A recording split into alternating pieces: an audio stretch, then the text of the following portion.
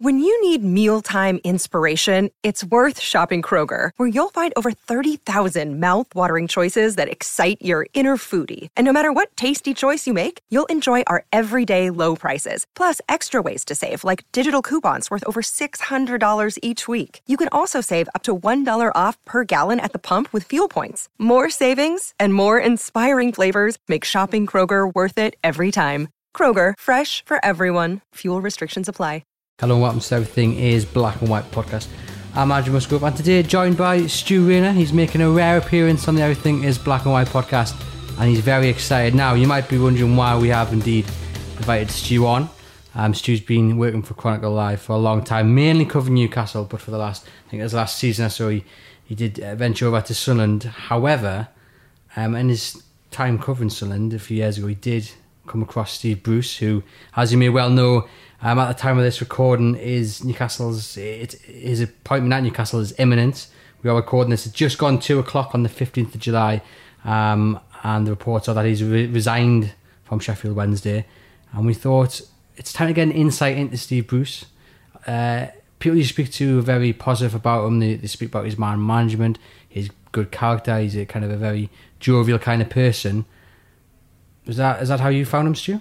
It is, yeah. I'd say there's a lot more to him than just that, but yeah, he certainly always came across very well. I'm not saying this is a good thing or that it should be the case, but he's got a lot of fans in the media, which he may well need as things pan out at Newcastle United. As I say, it's not really right, but it does count for something when you've got a few reporters in your corner, and certainly his sort of personal skills mean that he does have plenty of people in the northeast to call on in that respect. So just a brief for those listening, just give a brief kind of background to when you came across Steve Bruce.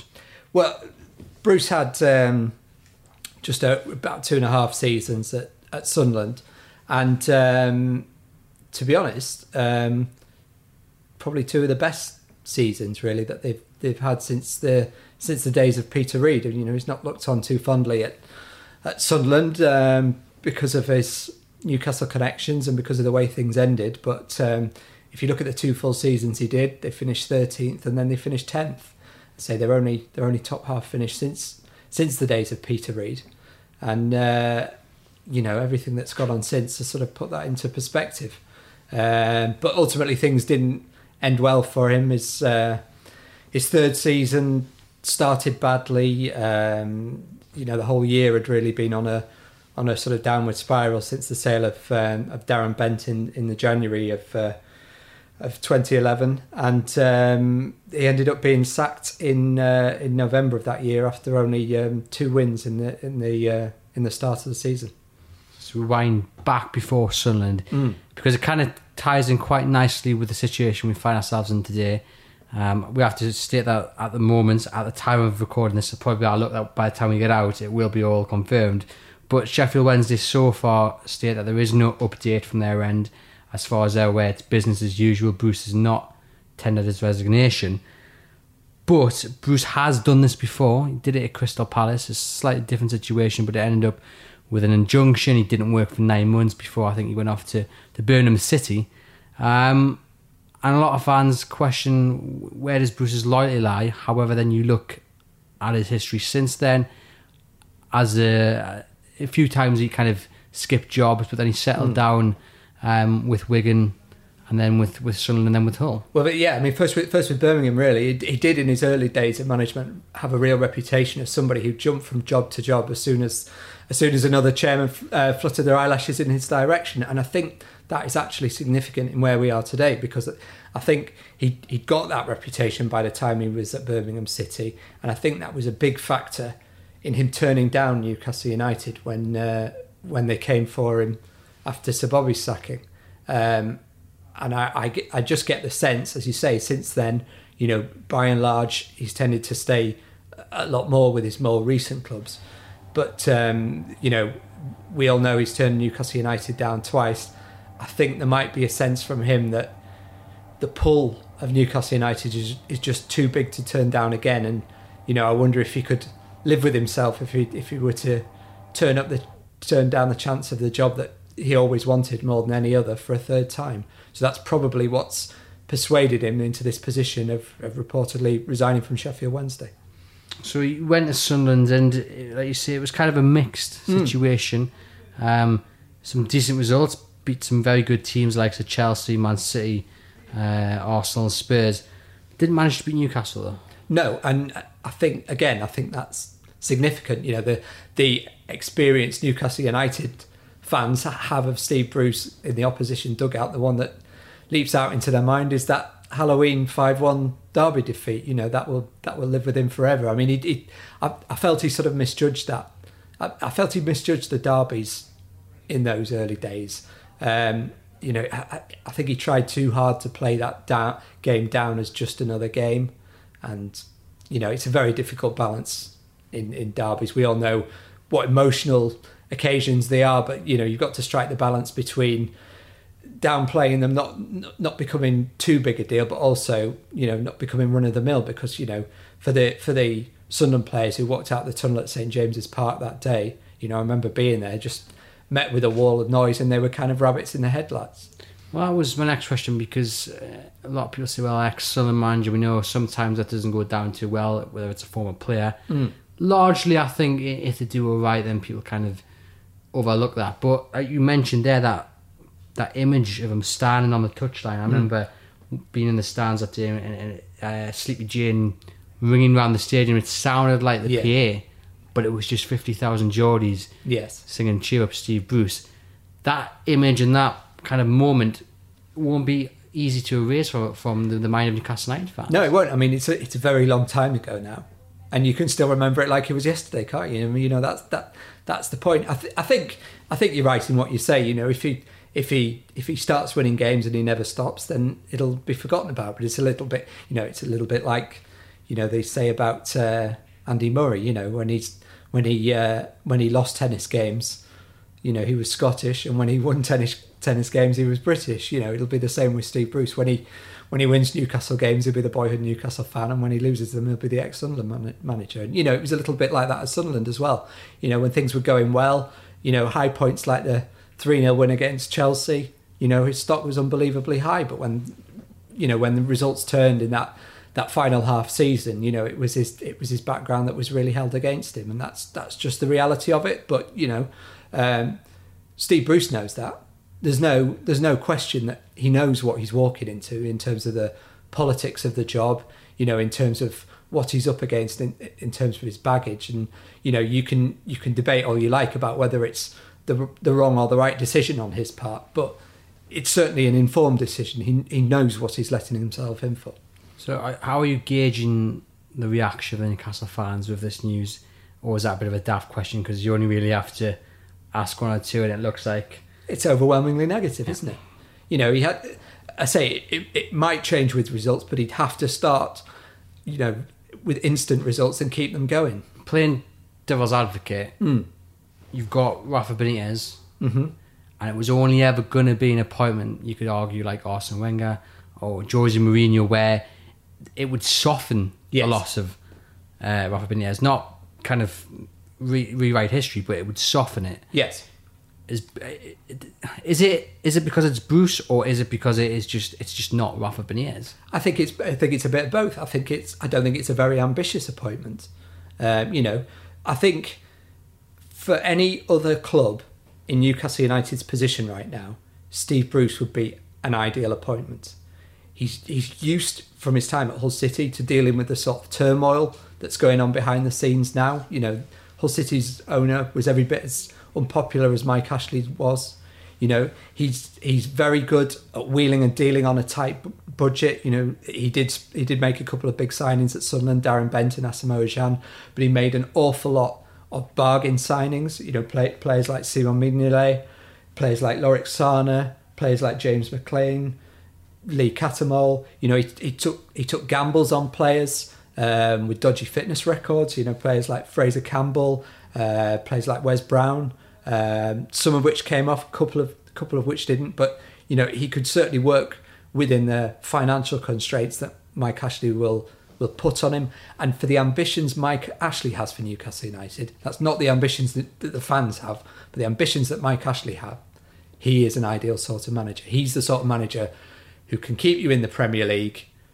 Question marks over whether he can, how much further he can kick you on above that. But the problem is, all this baggage means that Newcastle are the one club in that position that, you know, you just can't see it working. So right now, we kind of know how the structure works at Newcastle. Benitez wanted a bit more control over transfers. If he wanted to spend X amount of money on one player, if he was 30 or if he was 28, let me go and do it. That won't happen. And it seems to be that other people will not necessarily make decisions, but push, you know, certain players certain ways. Yes. Will Bruce be happy with that from your knowledge of how he worked at Sunderland? Well, I mean, how he's worked at all his clubs, really, he does have a high turnover of players, so he's clearly very involved in transfers. I've got that fact here. It was 13 players he brought in and 15 out in his first 18 months at Sunderland, which is a lot. It's a lot, and it's not untypical of the other clubs he worked at as well. Let's say he was very good at turning up these players, you know, you're not really heard of, you know, players like Loic Sana at Sunderland, players like Amir Zaki at Wigan Athletic, you know, players from lower down the leagues like Michael Turner and what have you, and you know, turning them into something, sometimes only for a short period of time. But equally, as I mentioned before, he'd take gambles on players with dodgy fitness records. He'd take gambles on older players, and these are the sort of players that Mike Ashley will be scared of buying. You know, the sort of signing he would have made if he were Newcastle manager last season, sort of gamble he would have taken, would have been Salomon Rondon. You know, a player with question marks over the state of his knees and all this sort of thing. He liked to take gambles on those sort of players. So that all of that would suggest that no, he won't fit well into this structure. But, you know, there's been talk that Graham Carr might be brought back. You know, if that's the case, that obviously gives him another ally, and an ally who both Bruce and Ashley trust. And as I've said before, Bruce is going into this, I'm sure, with his eyes open. So he will know what the constraints are on him are, and he will be confident, whether he's right or wrong, that he can work within them. We hope you've enjoyed this episode so far. Just a quick reminder to please subscribe and review our podcast through iTunes, Spotify, or whichever podcast provider you listen through. How do you think he will respond to the accusations that he is a yes man, he's the fall guy? Because you say that, you mentioned that, he probably would have gone for Rondon last summer. He will have this and that he likes to do, but he's gone in with his eyes wide open, which suggests that he's compromised on what he would usually do, which then would flame the accusations that he is indeed a yes man. Well, I think they're all valid points. I think on the other side of it, the reason he kept hopping clubs, or one of the reasons he kept hopping clubs, was sometimes falling out with the chairman. You know, he didn't always have the best of relationships with Ellis Shaw.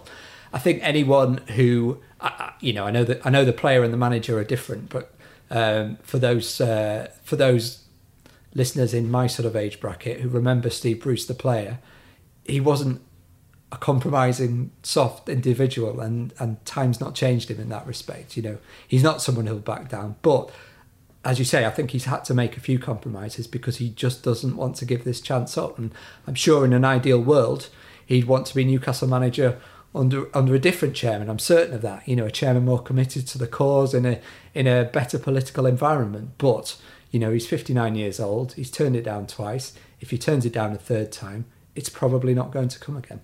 Let's look at a bit more of his time at Sunderland. We'll look at the Henderson callback. Now, you give them the debuts. Obviously, Henderson, Champions League winner, captain. I know, yes, he's Sunderland fan, Sunderland player, but what a player. You know, this country is very lucky to have him. As a midfielder. Callback's career hasn't quite gone the same way. Yes. But, you know, does that suggest you think he will give youth a chance at Newcastle? I mean, I think you know, managers tend to get a certain tag, don't they? And Steve Bruce's tag is that he's an old school manager, you know, and you've kind of got, you know, as the stereotype goes on, you know, you maybe picture this manager who plays, you know, long ball football with, you know, rugged, you know, more experienced players. But actually, there's a lot more to him than that. You know, he's got a lot out of some very talented foreign players who he's brought here for the first time. He doesn't. he's very global in his search for talent. You know, whilst he likes to sign lots of players, as I've said, he's not afraid to bring young players through. You know, he's also signed some very good young players who he's developed. I mean, you know, you mentioned Henderson at Liverpool. Another one who's not kicked on since Sunderland, but did very well then, was Simon Mignolet, you know, who was turned into a Liverpool goalkeeper, basically, by his time at Sunderland under Steve Bruce. So, yeah, I think it's a bit, you know, the picture is a bit more complicated than just a wheeler dealer. What questions do you think he would have asked Lee Charnley during these discussions? Do you think there's any key points that we should have gone in and said, you know, have we got players lined up? Because bearing in mind the transfer window closes in less than a month. Yep. Newcastle are going to need some desperate transfer business. Do you think that's something he would have talked about? Definitely, yeah. I mean, you know, he will know. You know, I mean, he'll have a fairly good handle on most Premier League clubs, but Newcastle United more than any, because of the emotional pull to them. He'll know that they need a lot of work doing. He'll want to know that. He'll have asked a lot of questions, I'm sure, about what you were mentioning before, the levels of control he'll have in the transfer market, what say he'll have. You know, he may not have got the answers that he wanted, but he'll certainly have wanted to lay down the groundwork, just as Rafa Benitez and all his other predecessors did before him. How do you think he'll react to the fact that he isn't Rafa Benitez? Because Bruce is a very honest man. He, like you say, he knows what goes on. He knows what people will be saying about him. Yep. You know, shamefully, he has had a lot of abuse. You know, in a previous clubs, some horrific stuff, and he'll be well aware of the mood on Tyneside right now. Yeah. Well, I think again, to go back to Steve Bruce the player and extend it into his managerial times, I think it's fair to say that Steve Bruce the centre back was a long way off being the most talented footballer this country has ever seen. But look at his medal haul. He achieved a huge amount, and to do that, I think you have to have a degree of arrogance, a degree of self-belief. And I don't think arrogance is a bad word in sport in the way it is in other walks of life. So he will be looking at that situation thinking, right, the only way I can turn the situation around, as I've said earlier, is by winning games from the off. But he'll also think, I can do that. I'm going to do that. And as I say, he might be proven completely wrong, but he will believe he can do that. And it looks like we're going to find out pretty soon if he's right or not. I suppose one, I don't want to call it a positive, but I guess it is in a way, is the fact that most players, when you ask about Steve Bruce, they talk about his man management, they talk about his, you know, the good atmosphere around the dressing room. And I suppose that is a plus in many ways. He's going to come in and as much as, well, nearly all the players said Benitez must stay this summer. That will help. I don't want to say move on from Benitez, but I suggest that is what kind of everybody maybe needs to do to help the club go forward in whatever direction it is. But I suppose that's a good thing that Bruce has got that reputation of being someone who can keep the atmosphere at a positive note. And I think what will help him as well is that there are a lot of people at Darsley Park who have experience of working with Bruce and seeing that, you know, they may not all be part of his plans at Newcastle United in the longer term, but you've got Jack Colback there, who we referred to earlier. You know, I'm sure he'll have good things to say about Steve Bruce. You've got people like Ashraf Lazar, who, you know, may or may not be involved in the squad going forward, you know, along with Rolando Aarons, but they'll certainly be in touch with members of the current squad, telling them what their time was like at Sheffield Wednesday. You know, you've got Steve Harper, who worked with him before.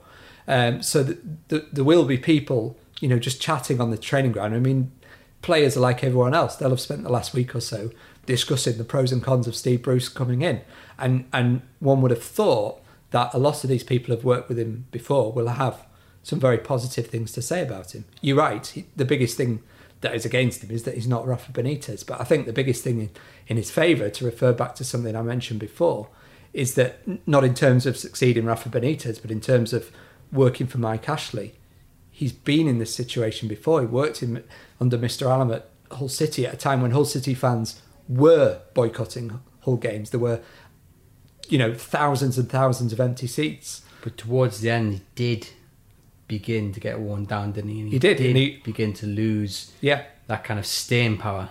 And, you know, you mentioned, is he a yes man or not? He walked out on Hull City in the lead up to the season because he wasn't happy with what he got. Again, that's another indication that he's not a yes man. But say he does know know how to deal with the situation. He did do well in that situation. Do you think first press conferences he'll address the issue straight on? You know, I'm not Rafa Benitez. There's nothing I can do about that. I think he'll probably have to. And say, you know, he's a bright bloke. You know, I don't think. I say, while there might be a bit of arrogance about I can overcome this, I don't think there'll be any naivety about knowing what's facing him and how he has to try to deal with it. So football style wise, what was the play like? Was there a certain pattern that you've also seen, you know, at Sheff Wednesday from maybe what you've seen on the TV? But at Sunderland, was the kind of style of football continuing throughout his time there? Yeah, I mean, it was quite a, you know, it wasn't. It certainly wasn't like watching Brazil. He's quite a pragmatic manager, but nor was it like watching, you know, Wimbledon's crazy gang either. You know, he plays. There's a degree of directness about the way he plays, but also there's some very nice football in there. You know, that win against 3-0 win at Stamford Bridge, which I referred to before, they played some absolutely magnificent football. You know, and if you look at some of the footballers he has developed, I mean, you mentioned Jordan Henderson. You know, Danny Welbeck came on great leaps when he was on loan at Sunderland. You know, players like Bodevine Zenden. You know, he had some very cultured players there. Lorik Sana was another one who could. Well, he was again one who could sort of mix it between the physical and the football, and that, you know, that's the kind of blend. And let's not kid ourselves. You know, he's not replacing Pep Guardiola football. Rafa Benitez didn't play fantastic free-flowing football, you know, any more than Chris Hughton before him did. It's about pragmatism, and yes, Newcastle fans don't want to be bored to death, but they want results. And I think, you know, I believe he's got the abilities to provide them. I worry that everything else that comes with him will stop him doing that. And just to wrap up then, just give a bit of an insight into what he was like in his press conferences, on, off, you know, when the mic's down. Because everyone talks about this jovial character. Yeah, well, yeah, I mean, that's... He's a very personable kind of guy, which is why I say that, you know, the reports coming back from the likes of Colback and Aarons and Harper and what have you, I'm sure will reflect that. You know, he's got a proven track record of getting a lot out of footballers, and not just footballers of one type, you know, not just footballers of one nationality, not just footballers of one age group, you know. And it's noticeable how some of the footballers who did really well for him at Sunderland, for example, but at other clubs as well, you know, they were... You look back on those periods, I mentioned Simon Mignolet earlier, you know, maybe Lorik Sana to a degree, John Mensah, they were kind of flashes in the pan. Managers before didn't really get the same out of them. Managers after didn't get the same out of them. You know, I mean, he's probably the only manager in history, well, maybe Martin O'Neill as well, who actually got something out of Nicholas Bentner, you know, for all Bentner's talent. He's a good man manager because of those personal skills, which the media do warm to. But, you know, ultimately, those sort of things should not count for anything and won't count for anything on the St James's Terraces if he's not delivering results. Well, there you have it. Thank you very much, Stu, for giving that insight into Steve Bruce. You can head over to chroniclelive.co.uk to keep up to date with all the latest Newcastle United news, including if and when Steve Bruce does indeed become Newcastle United manager.